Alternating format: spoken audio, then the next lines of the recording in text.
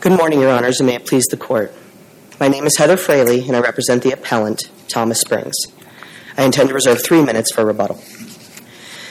The issue in this case is whether testimony from the 16-year-old son of both the victim and the defendant in this case, that despite what his father had done, he loved his father and wanted him to be part of his life, would have convinced just one juror to strike a different balance.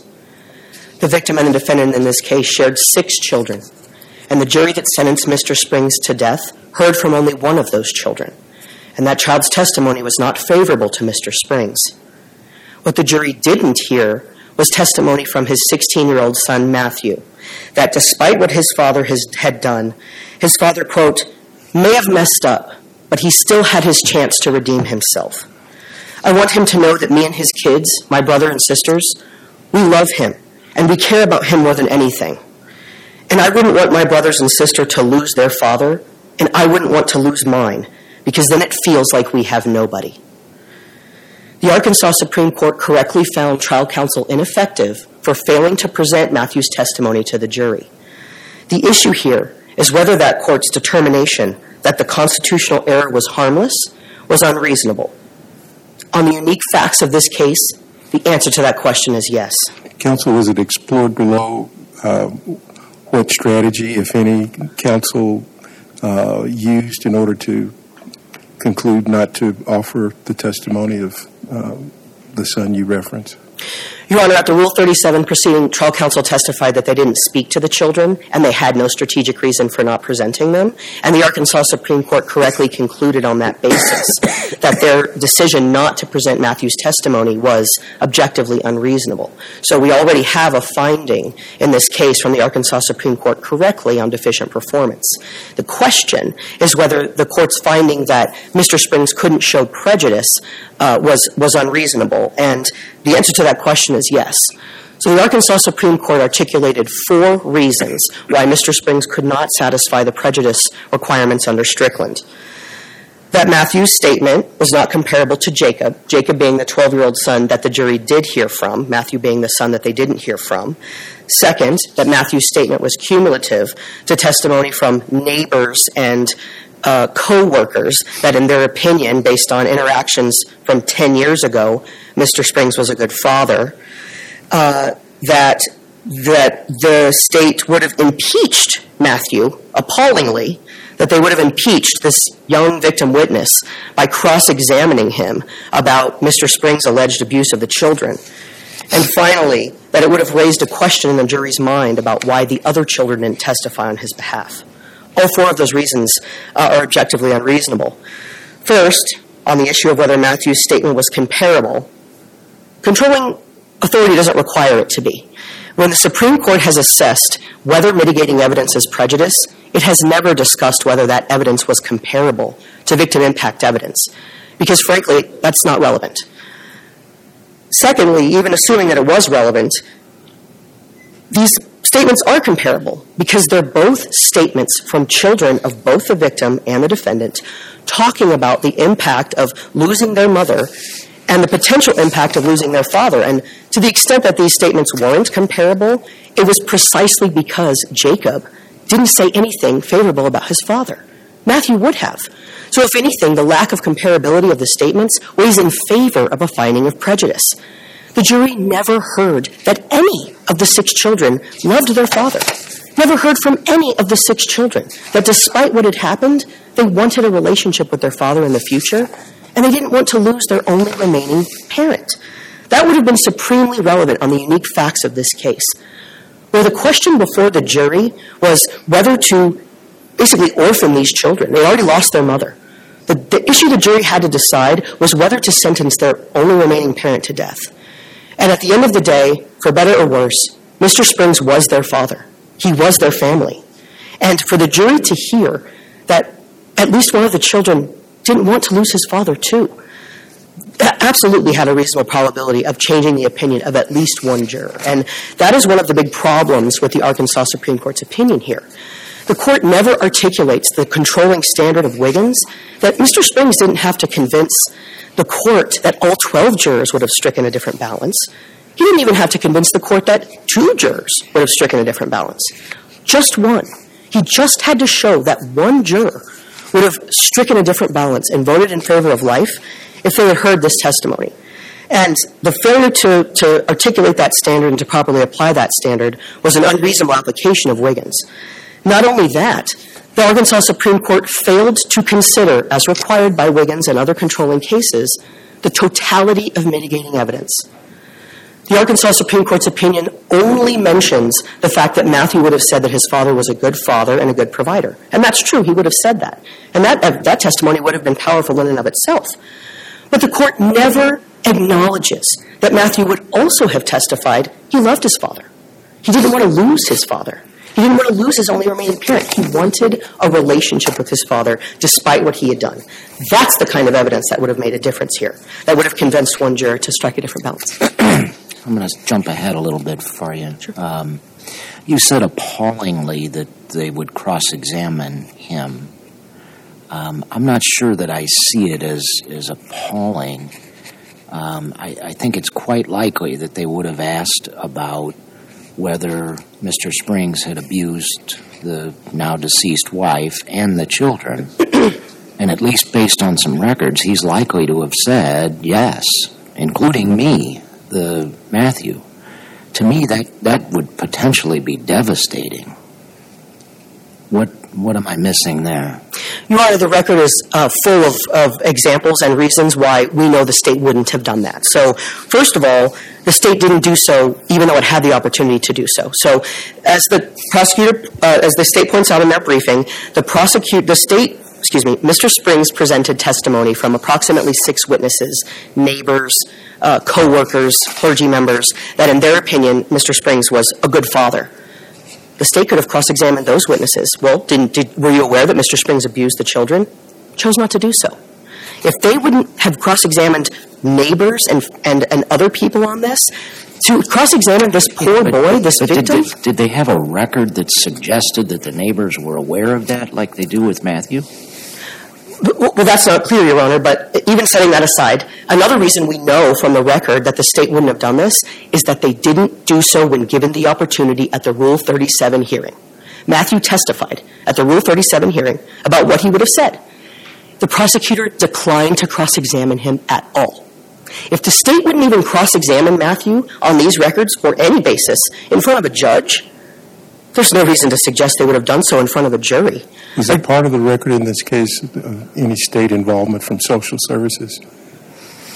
Are you asking if the jury heard about involvement from social services? Yes, Your Honor. So both in the prosecutor and the defense's opening statements, they refer to the fact that she was living in a crisis center, that there was a protective order, and that DHS had been involved in the family. But not only that, an employee of DHS testified at the guilt phase of trial, Your Honor. And in fact, the person that testified, his name was Williams, who testified at the guilt phase that he worked for DHS, that he knew the family, and that he in fact had an appointment with Mr. Springs the afternoon that the murder occurred. That is the exact worker that prepared the report that the state is alleging would have been used to cross-examine Matthew. So this witness who prepared these reports was available to the state. He testified at the guilt phase. The state did nothing with that. And so because the state did nothing with that at the penalty hearing, and because, and I think this is truly the most telling part, at the Rule 37, when the only person listening was even a judge, and it was years later, the prosecutor didn't cross-examine Matthew on the records. There's no reason on the record. It's objectively unreasonable to conclude on this record that they would have done so. And it's also important to note, Your Honor, that not only did the state not cross-examine Matthew using those records, the state objected to their admission. At the Rule 37, it was defense counsel that wanted the DHS records in. The state objected. The state didn't want these records in. Part of the reason the state didn't want the records in is because they also showed that the victim abused the children. If the state had cross-examined Matthew at the trial and asked whether Mr. Springs had abused the children, it would have also demonstrated in those exact same records, Your Honor, in this record, that Christina also abused the children. So it is unreasonable to conclude on this record that they would have done that. And again, even engaging all deference, all reasonable considerations to the Arkansas Supreme Court that they would have impeached his testimony that his father was a good father, you can't impeach a boy's testimony that he loves his father. They could not have impeached Matthew's testimony that despite everything, He wanted a relationship with his father. That's powerful. And we know that this jury... Did the jury reject any of the aggravating circumstances that the state offered? Not any of the aggravators that the state actually argued for. So there were additional aggravators on the form, but the state acknowledged in its closing argument that those aggravators didn't apply. I think they had to do with avoiding lawful arrest or something. The point is that they didn't reject any of the aggravators that the state actually sought. But then weighing on the counterbalance of that, what happened with the mitigators? The jury, at least one of the jurors, found 4 of the mitigators that were listed and wrote in a mitigator that even based on Jacob's damaging testimony that his father was selfish and would his father tell him one day why he killed his mother, even that the jury found mitigating. And that's why we know in this case that Matthew's testimony would have mattered. If Jacob's testimony was mitigating, there's no question that Matthew's testimony would have been mitigating. We know this jury was grappling with mitigating evidence and cared what the children thought because after closing arguments concluded, there was a record made that one of the jurors was audibly crying. And to the point that the forewoman turned around and asked this juror, "Are you okay?" And when the court questioned her about what happened, this juror said that when defense counsel was talking about the children in his closing, the jury looked at the children and lost it. This jury cared what the children thought.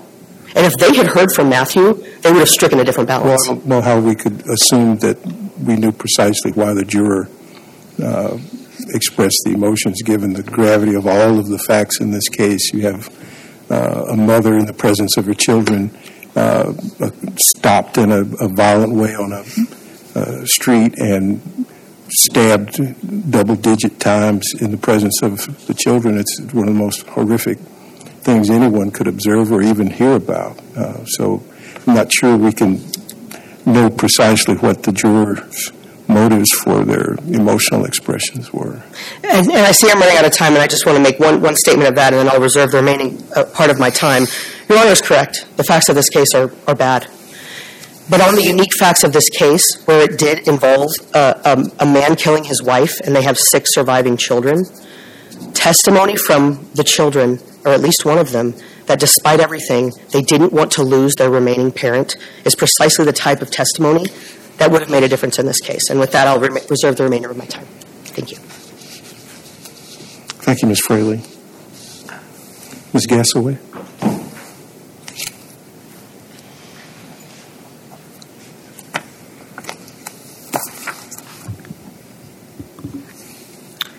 May it please the court. Thomas Springs spent decades threatening, abusing, and terrorizing his wife, Christina, before killing her in front of her sister and her 3-year-old niece in a busy intersection in Fort Smith, Arkansas. Springs rammed his car into Christina's. He bashed out the car window with his bare hands. Then he stabbed her 24 times, all while she begged for her life. For this crime, Springs was convicted of capital murder and sentenced to death.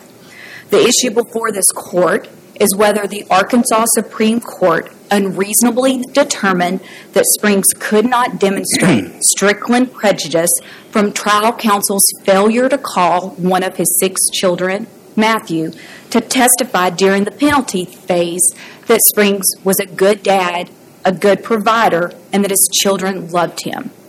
After applying EDPA's highly deferential standard, the district court denied relief, and this court should affirm because Springs simply cannot demonstrate that the Arkansas Supreme Court's no prejudice decision was objectively unreasonable such that no fair-minded jurist could disagree to the proper resolution of the claim.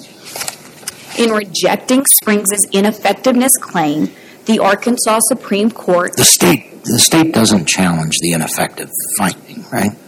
No, Your Honor. The deficient performance prong, we are stuck with what the Arkansas Supreme Court did. Their second prong, the no prejudice determination, was reasonable.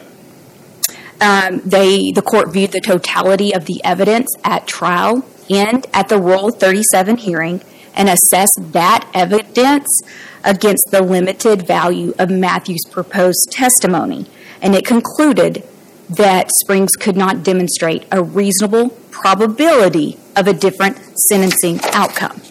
The jury in this case had strong reasons to choose death. The jury heard the gruesome details of Christina's murder in front of her sister, her 3-year-old niece, and multiple bystanders. The jury saw photographs of Christina's ravaged body with gaping holes in her back, her chest, her legs, and her hands. And they saw the pools of blood in the car and all over her 3-year-old niece's car seat.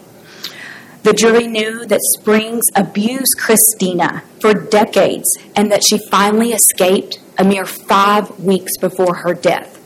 After she left him, Springs stalked her and repeatedly threatened to kill her. Then, when he was given a chance, he made good on those threats. In the penalty phase, the state presented substantial aggravating evidence. The jury heard that Springs had 3 prior convictions for second-degree battery, and that while he was awaiting trial for capital murder, he threatened to cut a jail guard. The jury also heard from 4 of Christina's family members, including her 12-year-old son, who gave a moving tribute to his mother and described the devastating effects of her death. As a result, the jury unanimously found 3 aggravating factors and that those aggravators outweighed the mitigation evidence. Were there any aggravating factors offered not found by the jury? No, Your Honor, not that the state actually presented evidence for. The 3 that the state presented evidence on were that the crime was committed in an especially cruel and depraved manner, that Springs had previously committed felonies that involved violence, and that the capital murder was put grave risk of death to other people. The addition of Matthew's highly impeachable testimony would not have resulted in a different sentencing. Had Matthew testified that Springs was a good dad and provider, the state would have cross-examined him with the information in the DHS records. And doing so... Why didn't it do so in the Rule 37 hearing? There was no need for the state to do so. At that point, at the Doesn't it help make the point that Matthew's testimony wouldn't have been unequivocally favorable to his father? No, Your Honor. Why not? Matthew's testimony was not solely mitigating. There were facts in there. Matthew's testimony also would have said, I love my mom. My mom was wonderful. My mom was my very best friend. Those would have went in favor of death. Also, Matthew's statement said that the children Matthew would have testified he abused me and my mother too. Don't you think that would have helped the state's argument that Matthew's testimony wouldn't have helped the defendant that much? Oh, yes, Your Honor. I must have misunderstood your question the first time. I'm so sorry. Okay. Well, why wasn't that brought out at the Rule 37? They argue now that the state wouldn't have done it. They didn't even do it at the Rule 37. Again, we just don't see that we don't know why the state chose not to cross-examine Matthew about that at the Rule 37 hearing, but it simply wasn't necessary. The state did enough that both the trial court and the Arkansas Supreme Court rejected his Strickland claim on this issue. Are the DHS records part of the record in this case? Yes, Your Honor. They were introduced during the Rule 37 hearing, and the Arkansas Supreme Court expressly relied on those DHS records in rejecting Springs' claim. Okay, some of the reasons the Arkansas Supreme Court gave don't make a lot of sense to me. This comparability between Jacob and Matthew's statements. First of all, I'm not sure how relevant that is, and I think the court even noted that. But then the court concluded that they were comparable. It seems to me that Matthew's was significantly more favorable to his father than Jacob's. Yes, Your Honor. It was more favorable to Springs than Jacob's. The Arkansas Supreme Court used comparability as just one of the numerous reasons why it reasonably concluded that Matthew's testimony would not have been mitigating enough to reasonably change the outcome at sentencing. In addition to it being potentially cumulative and being able to be impeached, what else is in what you just described as numerous reasons for affirming? Yes, Your Honor. The Arkansas Supreme Court listed 4 reasons why it thought Matthew's mitigation evidence had limited mitigation value. And then it took that proposed mitigation testimony and it viewed the gruesomeness of the crime, the substantial aggravators, and determined that the addition of Matthew's testimony would not have changed the outcome at sentencing. And that was reasonable. Had Matthew testified, the jury would have learned the truth about what went on in the Springs' household. That Springs not only abused Christina for decades, but he abused Christina in front of his children, and he abused Matthew too. A mere 2 weeks before Christina finally left Springs, he grabbed Matthew around the throat and hit him. This abuse resulted in a judge granting an order of protection against Springs that applied to Christina and Matthew too. The jury never heard any of this. Ms. Fraley argues, though, that the state wouldn't have engaged in that cross-examination because it would have opened the door to asking Matthew about his mother, the victim here, also engaging in abuse of the children. What's your response to that argument?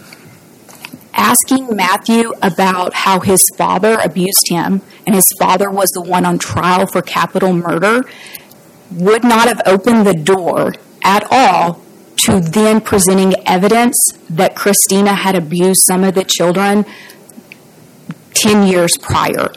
Furthermore, Springs did not want any evidence at trial to come out that the victim who he murdered had previously abused any of the children. So it wouldn't have opened the door at all to such evidence being presented. Counsel, do you know of some cases in which it was actually found that fair-minded jurists would uniformly agree that the state court unreasonably applied the Strickland standard? What I'm asking, I guess, what is the kind of evidence that has been found to have been sufficiently prejudicial? I believe, Your Honor, those cases involved more mitigating evidence than here, such as extreme sexual abuse as a child, honorable military service, those really powerful mitigators. In this case, Matthew's testimony wasn't solely mitigating. He would have said that the children both loved and hated their father. And there's a line in there that says, "My dad treated our family right most of the time." Meaning the rest of the time, Springs wasn't so great, such as when he was abusing Christina in front of her children and when he was abusing his children too. This is just not the type of powerful mitigating evidence that would have resulted in the different outcome, as the Arkansas Supreme Court reasonably concluded. Matthews testified... What mitigation evidence was there before the jury? Before the jury heard from 17 mitigation witnesses. And the theme of the whole defense case was that Springs was a good family man who had an out-of-character experience and snapped when Christina took his children away. The jury found mitigators such as Springs was under unusual pressures at the time of the murder, that he was in extreme emotional distress at the time of the murder, that he could not conform his conduct at the time of the murder due to mental disease or defect. And then a fourth one, the jury found that at least one of his children, being Jacob, had expressed a desire to learn why Springs murdered his mother. Those are the mitigating factors that the jury found in this case. And had Matthew been a part of this mitigation case, again, the jury would have learned even more aggravating evidence before it. It would have learned that Springs was a serial abuser. It would have actually learned the truth. Instead of mitigating the punishment, Matthew's testimony would have further cemented the death verdict. And the Arkansas Supreme Court recognized the limited value of Matthew's testimony and reasonably concluded that Springs failed to demonstrate Strickland prejudice. And he simply cannot show that that decision was so objectively unreasonable that no fair-minded jurist could disagree about the proper resolution of that claim. Although it was not, opposing counsel hasn't mentioned it, the state stands by its briefing as to the issue of whether a COA should be granted on Springs' procedurally defaulted incompetency claim. And if there are no further questions, the director asks that this court affirm the district court's judgment dismissing with prejudice Springs' habeas petition. Thank you. Thank you, Ms. Gassaway.